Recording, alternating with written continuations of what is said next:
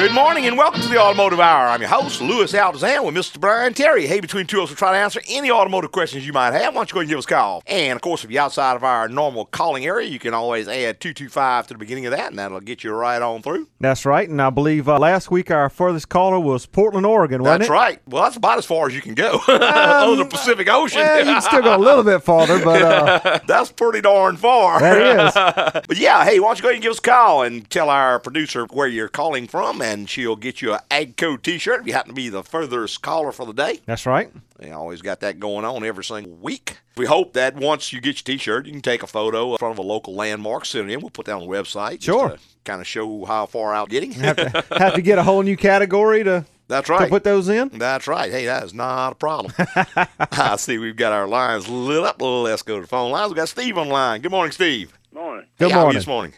I got this old sister-in-law had this Crown Victoria, been sitting up now for 2 years, Okay.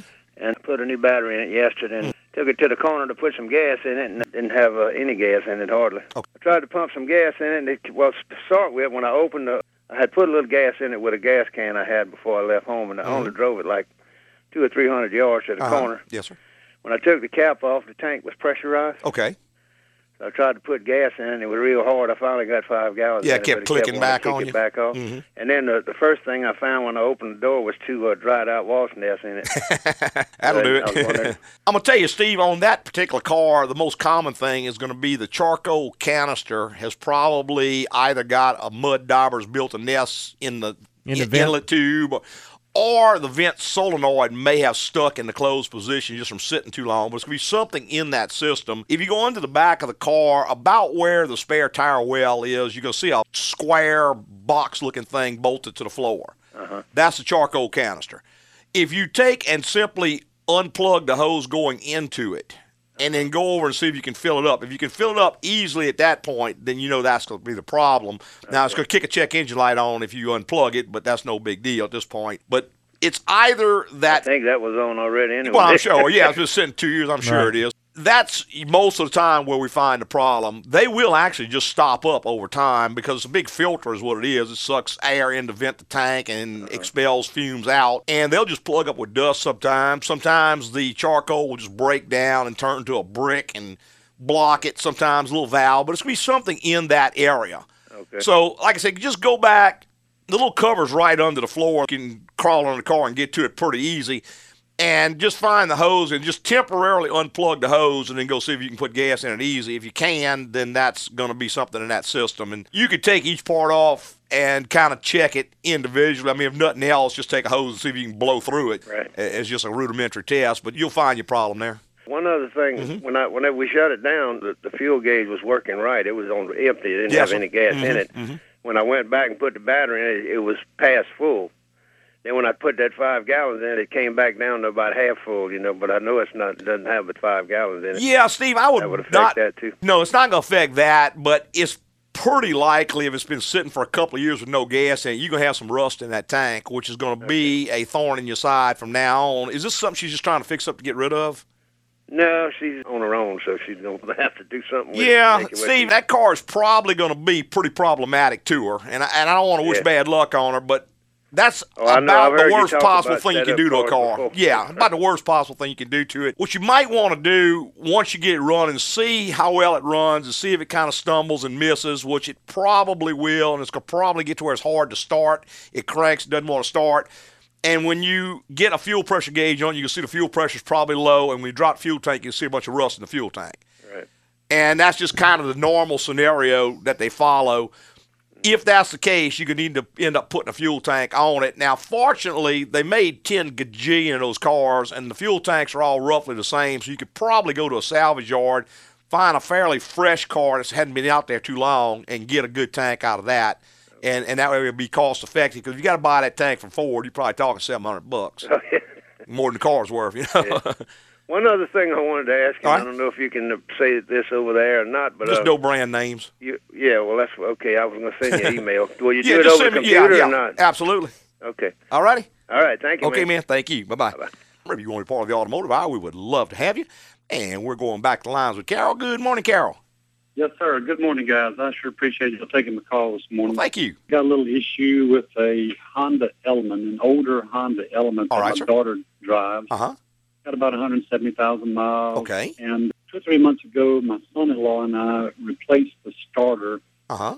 Of course, to get to the starter, we had to take off the intake manifold and Okay. get down in there. Now, put everything back together, and I noticed when we cranked it back up that every time you cranked it, there was a little spit, kind of backfire sounding gas emissions, spitfires, I guess. Yes, sir. They're out of town this weekend. I'm driving the car again today, and it still does that. And I thought it was something that would just work itself out. Yeah, probably not. We used a new gasket to put the intake manifold back Yes, sir. on, but did we not tighten it down tight enough? Well, there's a number of ways that you could go wrong on that thing, Carol. What year model is it? Do you know? It's older. I would imagine that car is about 8 years old. It's not older. After 1996, though, huh? I would think so. Yeah. Yes. Are you getting a check engine light? No, sir. Because most of the time, if the intake gasket is not on there or if it's leaking, you're going to set a PO171 and a PO174, which is going to be a lean bank 1, lean bank 2, which is what will cause the cough back when it's cranking as well. Mm-hmm. Do you hear any vacuum kind noise with the motor running that would indicate the manifold's leaking? I do hear some noise up there. Like a hissing or sizzing? No, sir, not that. I think the noise I hear is more like something loose. Yes, sir. There, but I don't think it's that. It could be, Carol, that you maybe just created another problem while you were in there. Doesn't really sound so much like an intake issue from what you're describing, because generally with an intake, you're going to hear like a loud sucking noise, and you're going to set a check engine light, which is not doing either one of those. Okay. Did you happen to tamper with the distributor at all? Not that I know of. Okay. All I know is we had 2 guys who are shade tree mechanics. Uh-huh. We thought we got the starter fixed. We're not sure what we did with. Now, what I did with that manifold when I had it off is I cleaned it out with manifold cleaner and stuff. Had a lot of black gunk down in there. Yes, cleaned sir. all that out. Well, that's pretty common for that to get in there with the EGR system. Okay. I would almost suspect that you maybe created another problem, or that another problem was just fixing to start and it just maybe a coincidence that it came in. I just don't think there's a whole lot with the intake. Now, it's possible some lines got crossed, maybe a vacuum line got crossed so that something's not working properly. Maybe EGR lines got crossed. There was a little issue with those vehicles where the EGR passages, which do run through the intake manifold, can plug up with carbon, like you'd mentioned. And if you happen to clean one of them out, but the other 3 are still plugged, then what's going to happen is that when the EGR valve opens, it's like a big, huge vacuum leak on that one cylinder, because all the gas flows into one cylinder, which leans it out, which will cause you coughing and you popping and all that. So it could be that you cleaned one out and then the carbon kind of flowed down and got stuck in the other 3. Something along those lines, but again, it ought to almost be set in an EGR code. The fact that it has no codes is what kind of disturbs me a little bit. One last thing just to look at, pull the distributor cap off and look in there and see if there's any oil inside that distributor cap. Okay. Because that was a fairly common problem on those vehicles. The shaft seal would actually start to leak, and oil would pump up the shaft of the distributor, which can cause a lot of that kind of mess, Okay. Well, as long as, and it seems to run fine once it cranks. Yeah. Doesn't seem to be an issue. It's just when you crank it, you get that little little cough. Blowback. Yeah, that's correct. Yeah, that's kind of a weird one there. I'd have to really see it and put some gauges on it to tell you much of anything more, unfortunately. But just kind of retrace all the steps of what you did. Make sure you have a vacuum line crossed anywhere. Okay. All right. I'll do that. And I appreciate your time, guys. All right, sir. Thanks for calling, man. Uh-huh. Bye-bye.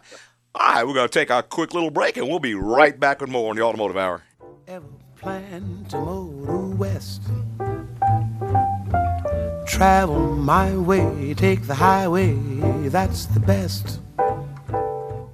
I get you. Good morning, and welcome back to Automotive Maintenance School, fellas. Good morning. Yesterday, we left off talking about how to upsell your customers with the sneaky $24.99 oil change. Yeah, they come in for the special and bam, we hit them with other problems we just happened to find while doing the oil change. Yeah, and then you tell them it's a good thing you came in for our oil change special. Yeah, you may never have known you needed all this work. Yeah, sound like you fellas did your homework.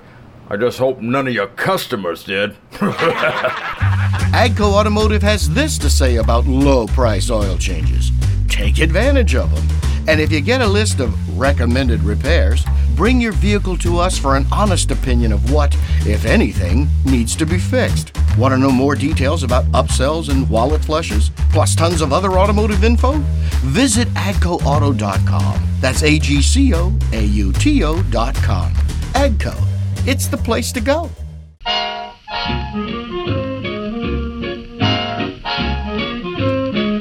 Hey, welcome back. If you just joined us, the Automotive Hour. I'm your host, Louis Altazan, with Mr. Brian Terry. Hey, between two of us, we're trying to answer any automotive questions you might have. Why don't you go and give us a call? Of course, area code 225 will get you right on in here if you happen to be outside of our calling area. That's right, and right now is a great time to call, too. Well, We got all that's our right. lines wide open. Absolutely. Just in case you don't care to call in, something occurred to you during the week. That's right. You can always visit the website and get your questions answered that way. That's right. You can hit that website 24 hours a day, 7 days a week. That's it. There's a contact bar on every page. You can send Lewis an email any time of the day or night. You just use the form on the site to answer your question and get it right back to you. I got a comment on one of the articles we wrote this morning. I read it, and this is from, he didn't say where it was from, but it's a tech who has worked in the industry for 40 years, says he's worked mostly in Ford garages, Lincoln Mercury. And he was reading the article on wallet flushes, and he says, this is great. This is exactly what needs to be said. He said, I get so tired of trying to make a living, and my supervisors and everybody's trying to push me to sell junk I don't need. Correct. I just want to do good work and make a good living. Well, it sounds That's like all I want to do. Sounds like he's in the wrong place. That's right. Well, that's right. But you could tell the frustration in his words. Sure. You know, and, of course, we've all pretty much experienced that who've ever worked in this business. But, yeah, it was a real nice comment on there. So Glad to hear it. Yeah, apparently they're reaching a whole lot of other people out there as well. But put an article on there this morning on buying a car with a salvage title. Right. And this is something that crops up from time to time. Folks will come in and say, man, look, I found a great deal in this car, but it's got a salvage title. What do you think? I think it's time to run. Well, I've been checking cars for 40 years, used cars, inspections and all, and I got to say, the vast majority of the ones that come in with a salvage title, they don't make the inspection. You know? Yeah.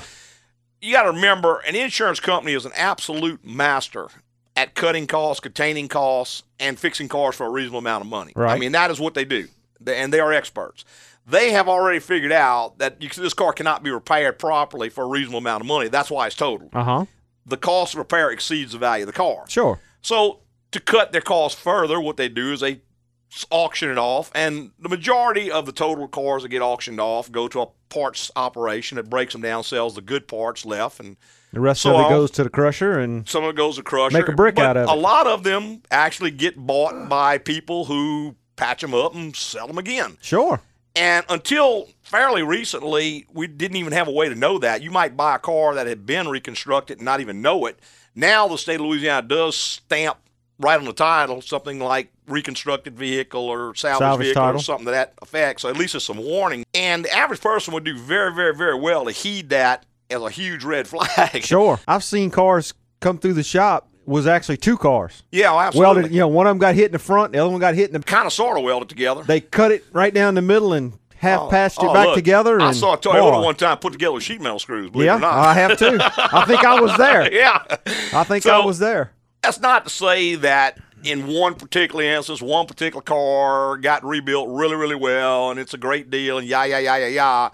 But the vast majority of what we have seen is really, really substandard. In my opinion, these cars shouldn't even be allowed back on the road. A lot of them are not even safe.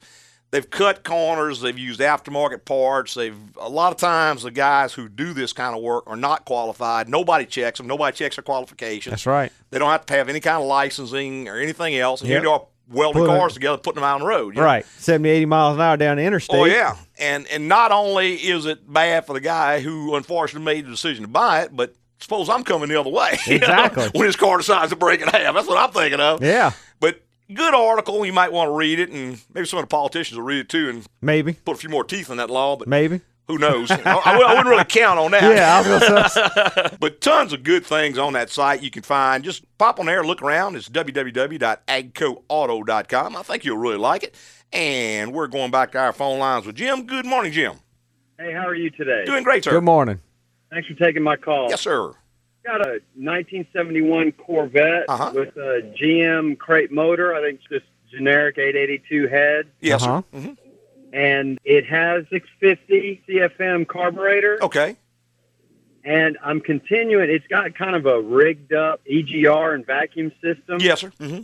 So I've tried all 4 of the valve cover openings. Okay. And I've got the vacuum running from a sealed top to the carburetor, and then I've got a breather cap on the other side. Okay, now, are you talking about the EGR or are you talking about the PCV? PCV, I'm Oh, sorry. okay, that makes sense. Jim, basically all you have to do is you can put a vacuum cap on there as long as it's filtered, and then on the other line, just full engine vacuum with a PCV valve in it. And what that valve does is it throttles the flow so that at an idle, it more or less blocks it off so the engine doesn't miss. At moderate speed, it opens up and allows it to scavenge the engine. And if the engine coughs back, it closes up to keep ignition from going into the crankcase. So a pretty simple system, and it'll work any one of those ways. Breather cap will work on it, but like I said, just make sure it's filtered. If not, you're sucking dirty air into the engine. Right. Now, my problem is that I can't find a breather cap that will not leak. Yeah, that's going to be hard to do. What you might do, too, what kind of air cleaner do you have on it, Jim? It's a open air. It's like a 12-inch. Yeah, like a chrome flat one? Yeah, 12-inch diameter, about 2-inch filter. You know what you might do? Get someone, or if you have the wherewithal, possibly do it yourself, but just solder a little nipple into the bottom of that air cleaner on the filtered side. Already done. Okay, and then just hook your line into there, and that way you're sucking through the air filter. Use that as your inlet. Okay, so don't even put one. Don't put the inlet on the valve cover. No, sir. And on the valve, just put a regular cap on your valve cover, and then possibly down further. It should have 2 holes in that cover, one on each, where a PCV valve can go, and the other may have a block-off plug. Right. You can actually put a grommet in there and run the hose down and put your inlet right there and have it go up to the air cleaner. So that it's sucking the filtered side of the air filter will go into that side and it'll draw it out the other side. All you really got to have is just flow through the engine. But then I wouldn't even need a breather cap on the other valve. No, exactly. In other words, where your breather cap is, you can put just a regular cap and seal that off. Further down the cover where that other hole is, there's a grommet that Chevrolet made at one time, and I'm sure they're still available, but the grommet goes in that hole, and then you can just stick your inlet right there. Right. And then that line goes to the air filter. Perfect. All righty? All right, thanks, man. Okay, Appreciate it. Thank you, man. Bye-bye. If you want to be part of the automotive hour, we'd love to have you. I remember when PCV valves first came out. 65, 62. I think it was 62. Yes, sir. Yes, sir. Before that, you had road draft tubes. Right. I know the 65 Mustang had a road draft tube on it. Right, did it? Yeah, 62 to 65 is when Somewhere it started coming out. Yeah. I know the Chevrolet, I think, was 62. Mustang could have been 65, but just went down and it was cut off at an angle. And as you went down the road, the draft of the air just sucked fumes out of the motor, right. more or less. Yeah, it worked. Yeah, kind of, sort of. Kind of, sort of. Let's go back to the phone lines with Chris. Good morning, Chris. Hey there, good morning. Yes, good morning. Sir. Yeah, I'm calling about a 2000 Nissan Maxima. Okay. And when I first crank it up, and it doesn't happen every time, but sometimes, immediately after it cranks up, it'll idle really low, like it's about to cut off, and then it'll come back up. Mm-hmm, then it'll come back up and run fine. Mm-hmm. And sometimes when I crank it up, it'll idle really low, and it will cut off. Yes, sir. I understand. And then the next time it'll crank just fine. Yeah. Chris, what that is a part called an idle air servo. And what the idle air servo is, it's a little tiny stepper motor. It's inside the throttle body. And what it does is it turns a valve which allows air into the engine, which is what makes it idle. The way that thing works is that when you crank it up, it's sitting all the way closed because it has no signal going to it. It has to screw out and give it enough air for that engine speed to pick up. As you put a load on the engine, like for instance when you turn the AC on or something, it recognizes that and gives it more air, which speeds the engine up even more, which keeps it idling properly.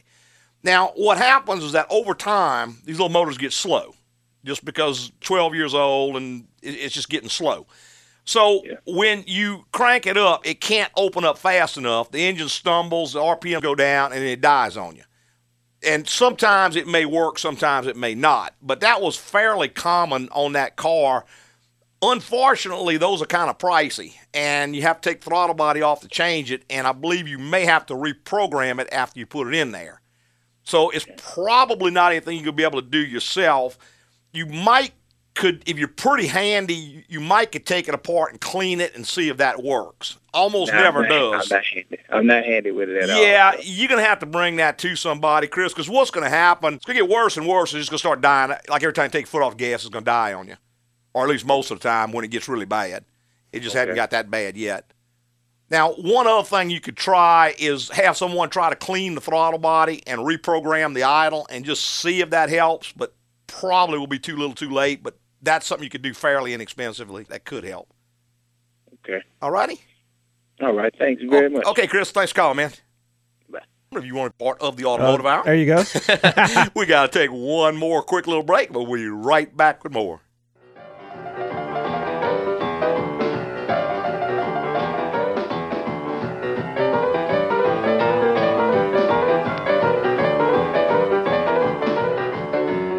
Mike, how are you and things at the dealership's maintenance department? Dave, things are great. You guys still running that low-price $24.99 oil change at your place? Oh, yeah. Folks come in and we just happen to find a ton of other stuff wrong with their car. Works, don't it? Sometimes when it's a woman, I make something up like, your flux capacitor has a leak. Yeah, or your strapanoid filter head needs to be replaced. Oh, that's a good one. I gotta write that down. AGCO Automotive wants to let you know how to stick it to the low-price oil change shops. Go get the oil change and then take your vehicle and their list of recommended repairs to AGCO for an honest opinion of what, if anything, needs to be fixed. And we'll fix only that. Want to know more details about upsells and wallet flushes, plus tons of other automotive info? Visit agcoauto.com. That's AGCOAUTO.com. AGCO, it's the place to go. Loud noise of the river to right. Don't mind it, cause the man with the whiskers has a lot behind it. Hey, welcome back. Just join us, the Automotive Hour. I'm your host, Louis Altazan, with Mr. Brian Terry. Hey, between two of us, we'll try to answer any questions you might have. Why don't you go give us calls? Of course, area code 225. You happen to be outside the calling area, listening on iHeart or Stitcher or iTunes or any of those multimedia there you go. ways of listening, internet-based there things. You go. Or if you've just got a really, really good AM radio. Hey, now. Hey, you never know. I was talking to a guy in the shop yesterday. He was an old ham radio operator. I used to do that back when I was a kid. And we had a little 5-watt transmitter, and we could talk to all over the world. Yeah. You know, amazing how far radio can get out if it's got the proper antennas and all that kind of hoopla on it. And then the frequency has a lot to do with, short wave is a shorter than AM type wave, so it bounces more, which it follows the curvature of the earth. Mm-hmm. That's one thing I found out. The higher the frequency, it tends to go straight out rather than following the curvature of the earth, whereas a shorter wave bounces along the earth, so that's why. And then you have certain atmospheric conditions called skip conditions that actually make those waves bounce more, and that's why every once in a while you can hear an AM station in Chicago or something from in Baton Rouge playing, if you ever noticed that. I've noticed you can carry them out a good ways. Yeah, every once in a while you'll get that skip condition. So anyway, that's all you might ever have wanted to know about radio waves. There you go. On the Automotive Hour. So maybe we'd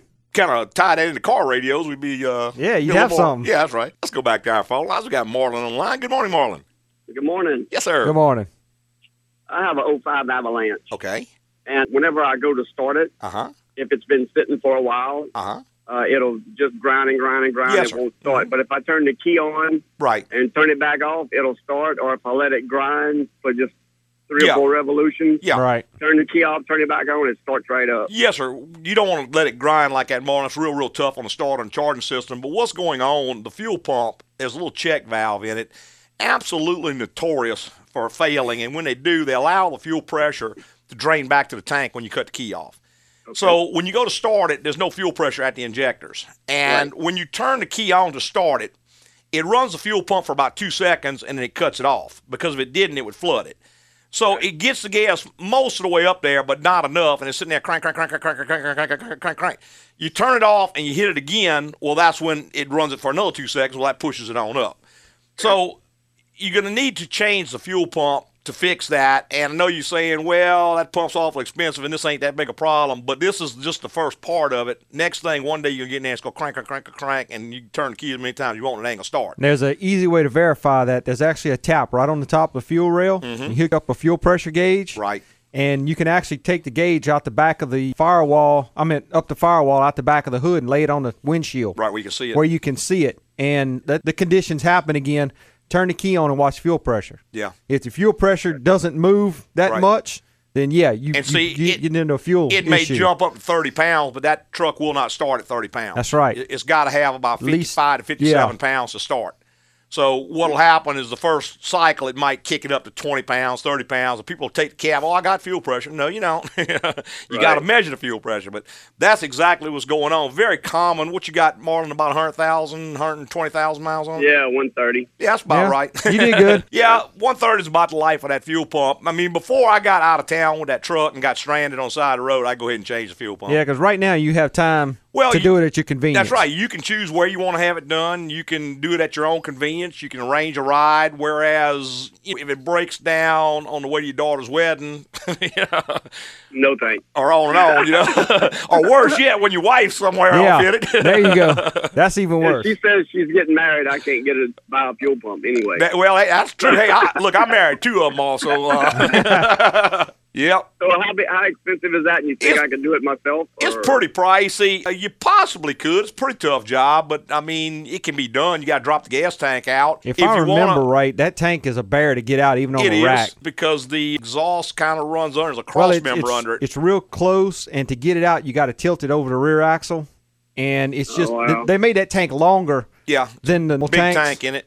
It's tough to get out on the ground. If you do decide you want to do it, you want to run your fuel level down pretty low, down below a quarter tank before you try it, because that gas tank's awful heavy. In the shop, we got a lift we can raise it on. We got jacks that hook on that hook to it. Right. You can get hurt pretty easy if you're not real careful with it. But if you decide you're going to tackle it, like I said, run the tank down pretty low before you start and go buy a AC Delco fuel pump. As bad as they are, they're the best of the worst. The aftermarket stuff doesn't work at all. I mean, you might not get 3 months out of an aftermarket one. And then you're going to be back doing it again. Back doing it all over again. And if you do it yourself, the first time you do it, you're not going to want to do it again. Yeah, well, the second time you take it to the shop, I guarantee you that. Do you know about how much the labor is on, can y'all say that? Or about 2.5 hours. 2.5 hours. Times whatever the hourly rate rate is. Plus the pump. Yeah, plus the pump. Right. Kind of go. Okay. All right, man. Cool. I appreciate that. All right. Thank you, man. Bye-bye. Right. Thanks. Yeah, old jump sergeant, I was talking to him one time, and I said, is it hard to get these boys to jump out of this plane the first time? He said, oh, no, hard to get them to jump out the second time. Oh, yeah. Pretty easy the first time. They don't know no better. Yeah, right. Let's go back to the phone lines. We got Rick on line. Good morning, Rick. Hey, how you doing? Doing great, Good sir. morning.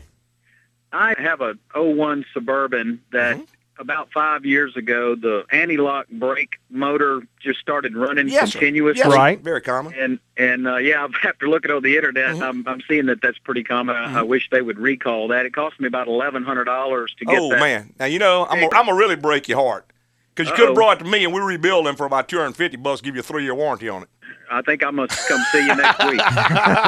Yeah, the one from GM comes with a 1-year warranty. It's about $1,100. Well, after looking on the internet, I guess that was my question. I saw where they could be rebuilt for a few $100s. But then I thought, well, I don't know if I'm good enough to take the old one off, send it in. All that hard, but, we can do the whole deal for you for, I think it's about 45 minutes labor for us to change, for us to pull it off, and you don't have to worry with it. I keep them in stock most time, and what I just do an exchange thing. If I don't happen to have the one you need, it could take me about a week or so to actually rebuild it, but I can take it off. You can take the truck, drive it, and bring it back, and I can put it back on. There's 2 of those bolts that are really easy to get to, and the other 2 you kind of work by feel. Yeah. Because you can't see up. I guess you could take a mirror and shine it up in there, but then you're working backwards through a mirror. Right, and right. It can be done on the ground with the right tool. I think it's I don't remember what size Torx bit it is, but it is a Torx bit that takes those out. Like about a 5 or something I don't remember. Yeah, a little tiny. 10, something like that. Yeah, but it's not that expensive to have it pulled out and put back in for you. And we've got to have the truck because the equipment that we've got works with the entire vehicle. I know some of the ones on the internet, you can pull the unit off and send it into them, and they can do it. We have to have the truck there to test it. So yeah, well, I mean, my biggest concern was another $1,200. Oh yeah, yeah. Well, and get 11-year-old vehicle and get the same thing you had before. That's right. the bad thing. Yeah, At least we changed. We put a different SCR in there, so it's not going to happen again. Well, y'all have worked on this vehicle for me before, so I just wanted to call and see what the lowdown on that was. I think I'll just make an appointment and come see you. Yeah, just call Lane, get it in. We'll swap it out for you. All right, thank you. Okay, Rick. All right. Thanks, man. Bye-bye. Bye. All right, remember you want to be part of the automotive hour, we'd love to have you. You know, those ABS units and those dashes on the 2003 to 2007 models are both something that once people find out that these can be repaired, boy, they really get the rest. Oh, I know. Well, you drop 11 large on an ABS unit, that's the same piece of junk that they took out. And it lasts a year, year and a half, maybe 2. Yeah, whatever. But and it goes out again. And you can get it done for a quarter of that price and done right. Same thing with those dashes, you know, about $300, $3 1/4. So we changed all 6 of the little stepper motors, all 11 or 12 of the bulbs. Right. And we resoldered a little LED display so it quits dimming down on you the way they all do. So, yeah, that kind of stuff is just a big, big, big savings to the customer. Plus, it speeds things up so much. Like, I know with the dash panels, when you go to the Chevrolet dealer, they don't stock them normally, so you have to pull them out, send them off, get another one, put it in. Reprogram it. You tie it up a couple of days. This one, you're in and out of there in about 3 or 4 hours. We rebuild them right there in-house. Yeah, right in-house. And you're getting your own dash cluster back in, too. So no you don't have to program it and all That's that. right. It's the exact same part that you had in. I know we had a guy come in a while back. He had his instrument cluster changed at one of the dealerships, and he had some features that were not working any longer. I don't remember what it was. I think his driver information center was not working and some other stuff. Okay. And so he took it back, and, of course, they told him, well, no, you need something else on that, and yeah. So brought it in and come to find out they had put the wrong dash in or programmed it wrong or hadn't programmed some part of it. Right. So each one of those dashes is a little different. I know I've seen people try to go to a junkyard and get one and put in. No, it won't work because a lot of the features won't hook up, and if it's got a security system, it may even shut the truck down, not run. Right. So there is a more cost-effective way of doing it than necessarily just going and buy a new one. And there's that reprogramming. If you buy a dash from GM and put it in yourself, you get about 20 miles, and it locks out. I think it is 20 miles. It's over. Yeah, you what can't it do anything else with it. It comes with a open loop in the programming mode that allows it to be programmed. And what you have to do is when you install it, you have to go in and key in the mileage that's on the vehicle before, key in, I think, the VIN number and some other stuff like that. Well, what happens, they will give you 20 miles so you can get it somewhere and get that done. Correct. But after that, that loophole closes, cannot be reopened, and it's another new dash be got. Right. So it's funny.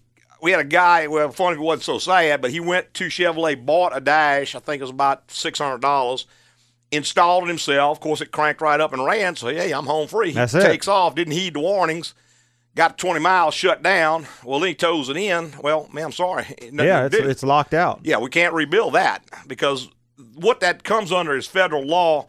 Because they don't want someone to have odometer rollback. They don't want someone to put a dash in, not program it, run up 20,000 miles, then program it to a lower mileage and sell the car. Right.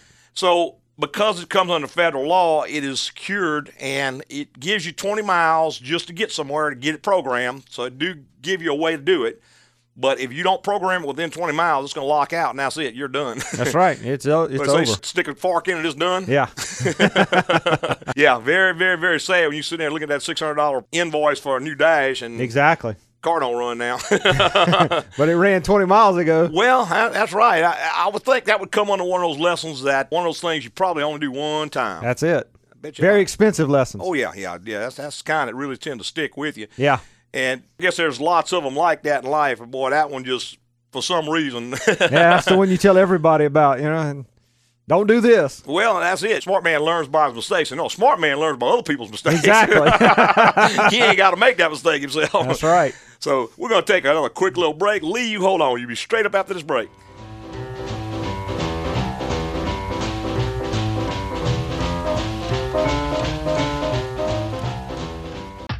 Hey, AGCO Automotive is here to tell you some things are too good to be true.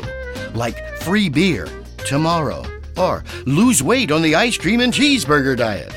Another thing too good to be true? The low price oil change. Automotive businesses will sucker you in with an under $30 oil change and then give you a huge list of recommended maintenance and repairs like flushes, brake work, rack and pinion leaks, oil leaks, and more. Well, AGCO says be smart. When you get the list, bring your vehicle to AGCO and we'll provide you an honest evaluation of any problems you may be having. Want to know more details about upsells and wallet flushes, plus tons of other automotive info? Visit agcoauto.com. That's AGCOAUTO.com. AGCO, it's the place to go. Oh, and those beautiful models just waiting to talk to you late at night? Yeah, too good to be true.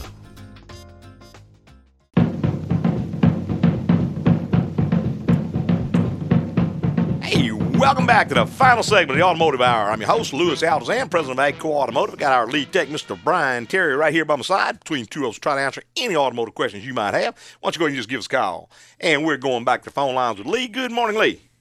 Yes, sir. I have a 2003 Honda Pilot. All right, sir. It's got a rear main seal leak. Okay. Is it safe to drive it like that as long as I keep the oil level up? The biggest problem, Lee, is where the oil is going that's coming off. That oil can actually run down and soak into some of the rubber components under the car and make those go bad, which will cost you a lot more.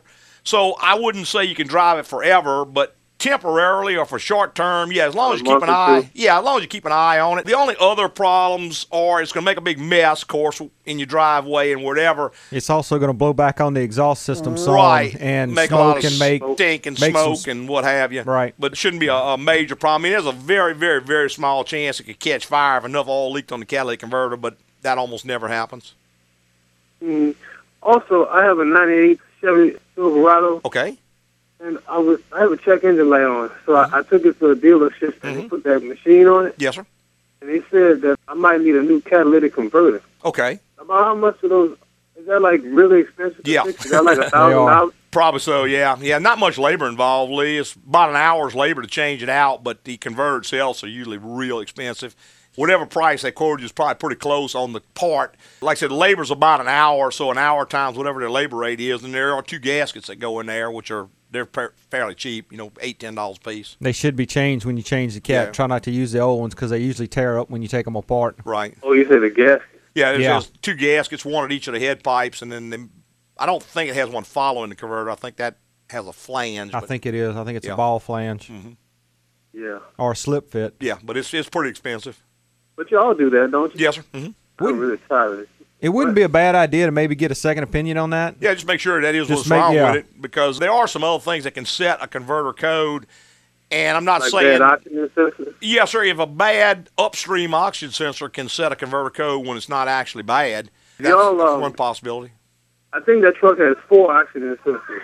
Yeah, it's 98. Yes, sir. I had the 2 after the converter changed about a year and a half ago. That'll just make it worse. That's not going to make it better, because it's comparing the front ones to the back ones, and it wants to see a big difference between them. And if the front ones are lazy and you put 2 new ones in the back, they may be real active, and the front ones may be lazy, so they're looking about the same, so it assumes the converter's bad when maybe it's not. Okay. That's the reason we say try to get a second opinion on it. Yeah, and I'm not saying the converter's not bad, because it very well may be, especially that older vehicle. But just make sure you don't want to pop a converter in there and still have a light on, Right. All righty? Okay, guys. Okay, man. Thank you. Bye-bye. If you want to be part of the automotive hour, we would love to have you. I had a guy emailed me yesterday, and he asked if we could maybe discuss jump-starting a car just a little bit. And, of course, on the more modern cars, that's something you have to be really, really careful with. Very careful. You have so many electronics now that a backwards hookup can be thousands of dollars. Before you might take out a light bulb or an alternator or something. Right. But today's cars, you've got multiple computers that are running networks. Computers on it, and you turn the voltage backwards on those, and you've destroyed them. I had a guy tell me one time, he says I hooked the cables up backwards, and I I pulled them right back off. Yeah. I said, bruh, electricity's going 186,000 miles a second. I don't think you're that fast. But yeah, you got to be very, very careful. Now, there are a lot of the new setups where they actually plug into your cigarette lighter. I have never used one of those myself. But I haven't either. I have heard they work pretty well. That would certainly be a lot safer. If you just got to jump the car off, that would certainly be the safest way to do it.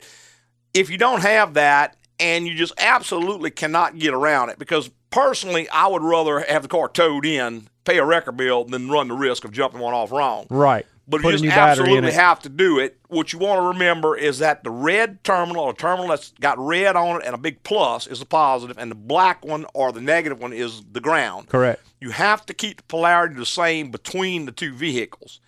And you want to hook up the positive terminal to the positive terminal of the battery, the negative terminal to the donor battery, and then hook the negative cable on the engine block somewhere where you can ground it, where it's hooked to metal. Correct. That way you don't have a spark at the battery when you connect and disconnect it. Should you happen to have any excess vapor or anything that would ignite next to the battery. When you got a dead battery and when it cranks up, it's going to start charging wide open, which is going to kick hydrogen gas out of that battery real fast, and that's extremely explosive, so all you need is a spark, and it's not going to be pretty from there. And something else you should also do is turn your headlights on. That's Use the high beam. Right. And also turn your headlights on high beam when you do it on both vehicles. And what that does, that acts sort of like a buffer, because what happens when you hook this up to two batteries, the donor vehicle alternator kicks wide open because it's charging two batteries now. Correct.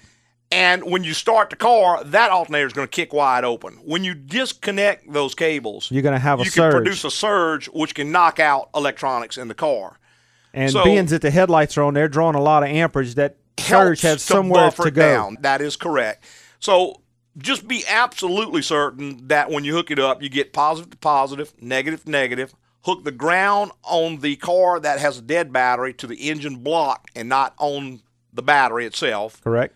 And then start the donor car, then go ahead and start that car. Before they start, actually turn your headlights on high, then very carefully disconnect the negative cable first.